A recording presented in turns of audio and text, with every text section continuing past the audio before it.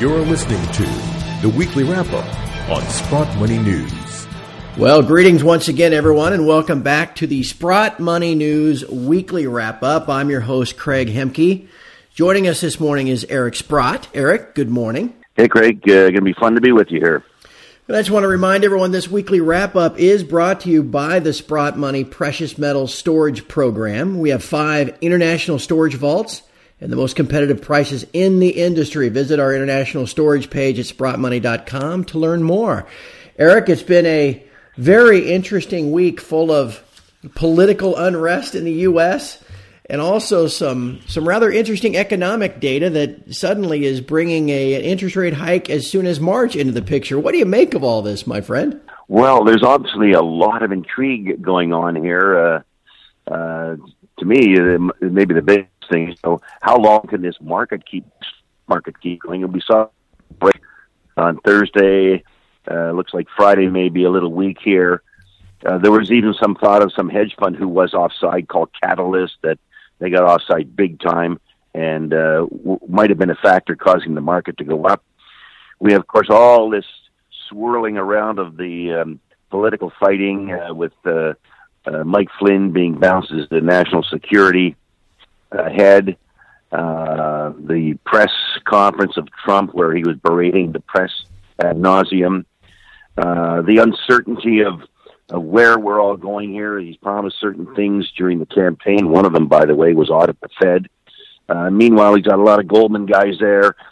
So I'm sure most people don't have any idea what's exactly going to happen. I think most people, myself included, find it scary that the volatility in the words is kind of almost off the scale. So I think it's affecting people's willingness to be in stocks. It's certainly affecting their willingness to consider having gold in their portfolio.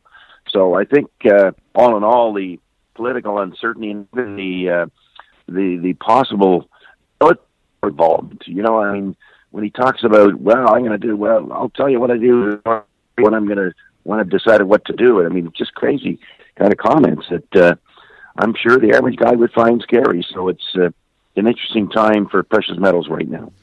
And then in the face of this, we've gotten some economic data this week that, seems dubious on the face of it. All of a sudden, the CPI and the PPI here in the States is soaring. And I might point out it's the same folks that crank out the CPI, crank out the employment numbers every month. So there gives you some idea of who we're dealing with here. But nonetheless, if those numbers are accurate, we are now in a period of significantly negative real interest rates. That might be driving gold, too. Yeah.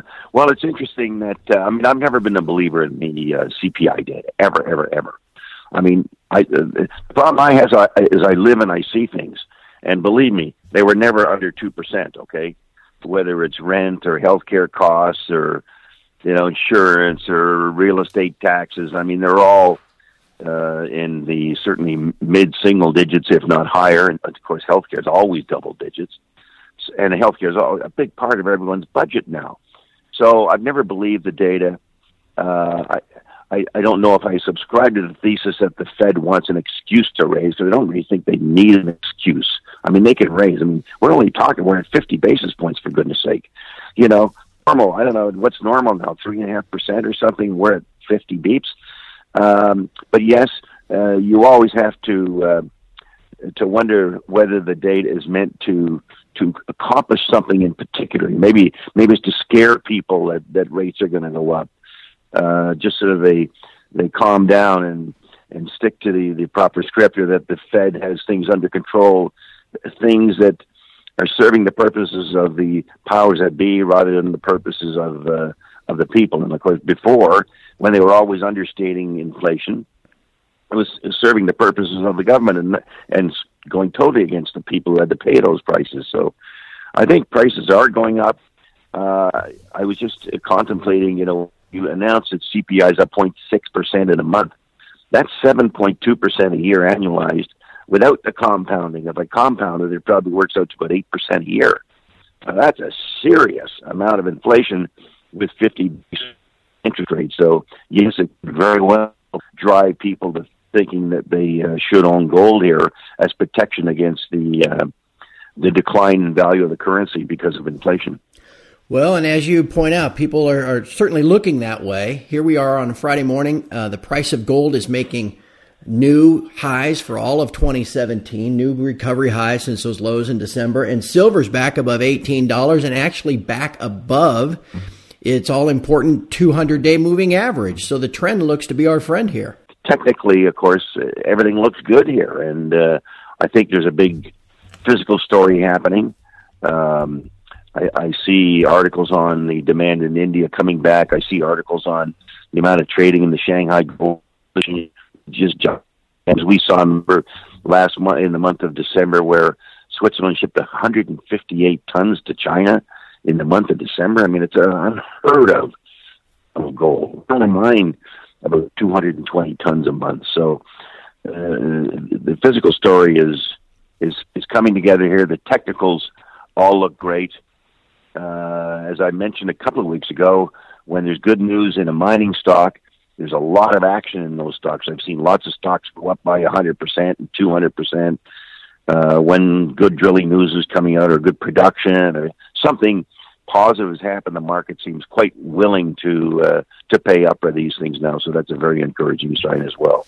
And as you say, there seems to be demand for metal in all of its forms, whether it's the actual physical, which is what you and I prefer, obviously, whether it is open interest, which is surging on the electronic exchanges. Gosh, in the COMEX, there's now over 1 billion ounces of virtual silver that have been created to feed into the speculators. The GLD inventory here in the States is now surging back up over 44 metric tons this month. I know you follow the ETFs all around the world as well. It sure seems like there is demand for metal in all its forms at this point, isn't it? Well, there's really so much uncertainty, right? I mean, you have your Brexit thing, you have your Frexit, you have the Greece situation, you have the Spanish banking problem, you have the change in government possibly in the Netherlands.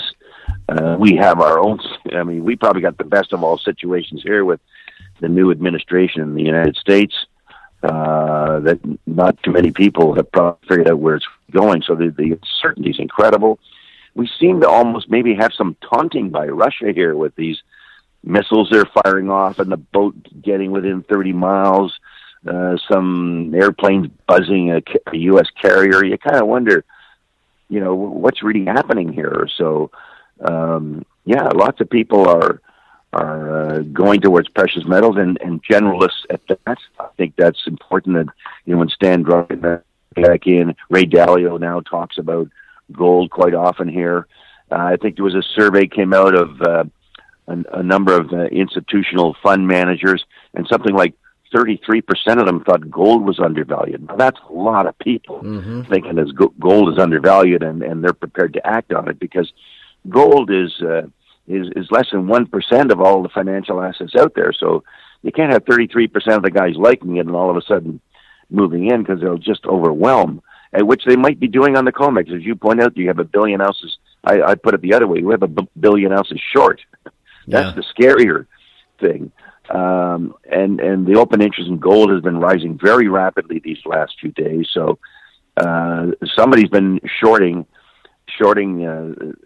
both silver and gold into these buyers, and I'm not so sure that the buyers are going to be dissuaded with all that you and I have talked about that's going on around them. And I think it probably will build here, and particularly as the group's done so well this year, both the metals and particularly the stocks, that as they did last year, by the way. So I think we're going to see a continuation of this, what we've had this great 8-week trend to start this year off. One last question, Eric, and I want to touch again on your expertise in owning and buying and managing the shares, because, again, your wisdom and experience is unmatched in the industry, and we're at this point now, again, where the shares are starting to get a lot of people looking at them. And one of the things I've been watching are the two big ETFs here in the States, the GDX and the GDXJ. And both of them now are moving back above their own 200-day moving averages. With all this other physical demand and the awareness that you mentioned from the institutional community, what are the chances that with this kind of positive technical picture that money begins to really flow back into the sector, a lot of the same money that flowed out back in the fourth quarter? Sure. Well, I can guarantee you, Craig, there's a lot of money going into the gold area and silver area. Because I'm based in Toronto for the most part, that's almost the gold capital of the world in terms of financings. I mean, there's financings happening every day there, like multiple financings. And they're all oversubscribed. They go to premiums. There seems to be a great willingness on part of institutional investors to invest in things. I just was witnessing this morning, I think there's a small company going to do a $15 million issue. They're an explorer, for goodness sake. And it's already tripled this year. And I'm sure it'll be oversubscribed. That's the way it's working right now. Plus, people are, the institutions are putting money into the ETFs. The ETF, in turn, has to go and buy the underlying stock. And it's creating this huge tsunami of buying coming into the space, whether it's the ETFs buying or the individuals buying a story. And the stocks have acted incredibly well so far this year. And, I mean, they can just get totally carried away because I think the stocks might represent like less than 1% of the value of all stocks. So if you get, the world thinking they should be involved here, I mean, you can see some substantial moves in all the gold stocks going forward here. Particularly if we get to some of the targets that some people are looking at. If they got the $1,400 gold, I mean, I would tell you that the stocks will go up 50 to 100%. I mean, it's almost a given. So it looks pretty good. If we get some of that rotation out of, I guess we'll call it the regular stocks, because of the geopolitical and the political stuff you're talking about. And like you said, if that prompts gold to go further, we could really get, like, as you said, a kind of tsunami of cash flowing into the sector. Well, we're already in a bull market. I mean, we've had a well north of 20% rise in all those ETFs and various gold indices. So we're in a bull market. And I'm always amazed. Like the other day, I think we had about an $8 increase in the price of gold, and which is call it 2/3 of 1% of the increase, and the stock went up 2%. That's the kind of leverage you get. You get 2.5, 3 to 1. So it's quite exciting when gold and silver going up here. These stocks are going to be very exciting, and of course, I'm most hopeful for silver here. I've been shocked actually that there's been very little buying of silver in the silver ETF, the physical silver ETF. I mean, that's got to happen here. We see all this trading and all these positions going on, but seemingly no silver ever enters the SLV inventory. Well, that's coming because silver's not going to be left behind in this parade. In fact, they'll ultimately lead the parade, so that's going to be quite exciting looking forward here. Hopefully it'll all carry over into next week. We've got a market holiday here in the U.S. on Monday, but it should make for even more volatility as we get into the week. I look forward to talking to you again next Friday to wrap it all up once again. Okay, Craig. We've had a great start to 17. Let's hope it keeps going. All the best to you and the listeners. Thank you very much, Eric. And from all of us here at Sprott Money News and SprottMoney.com, thank you for listening. We'll talk to you again next Friday.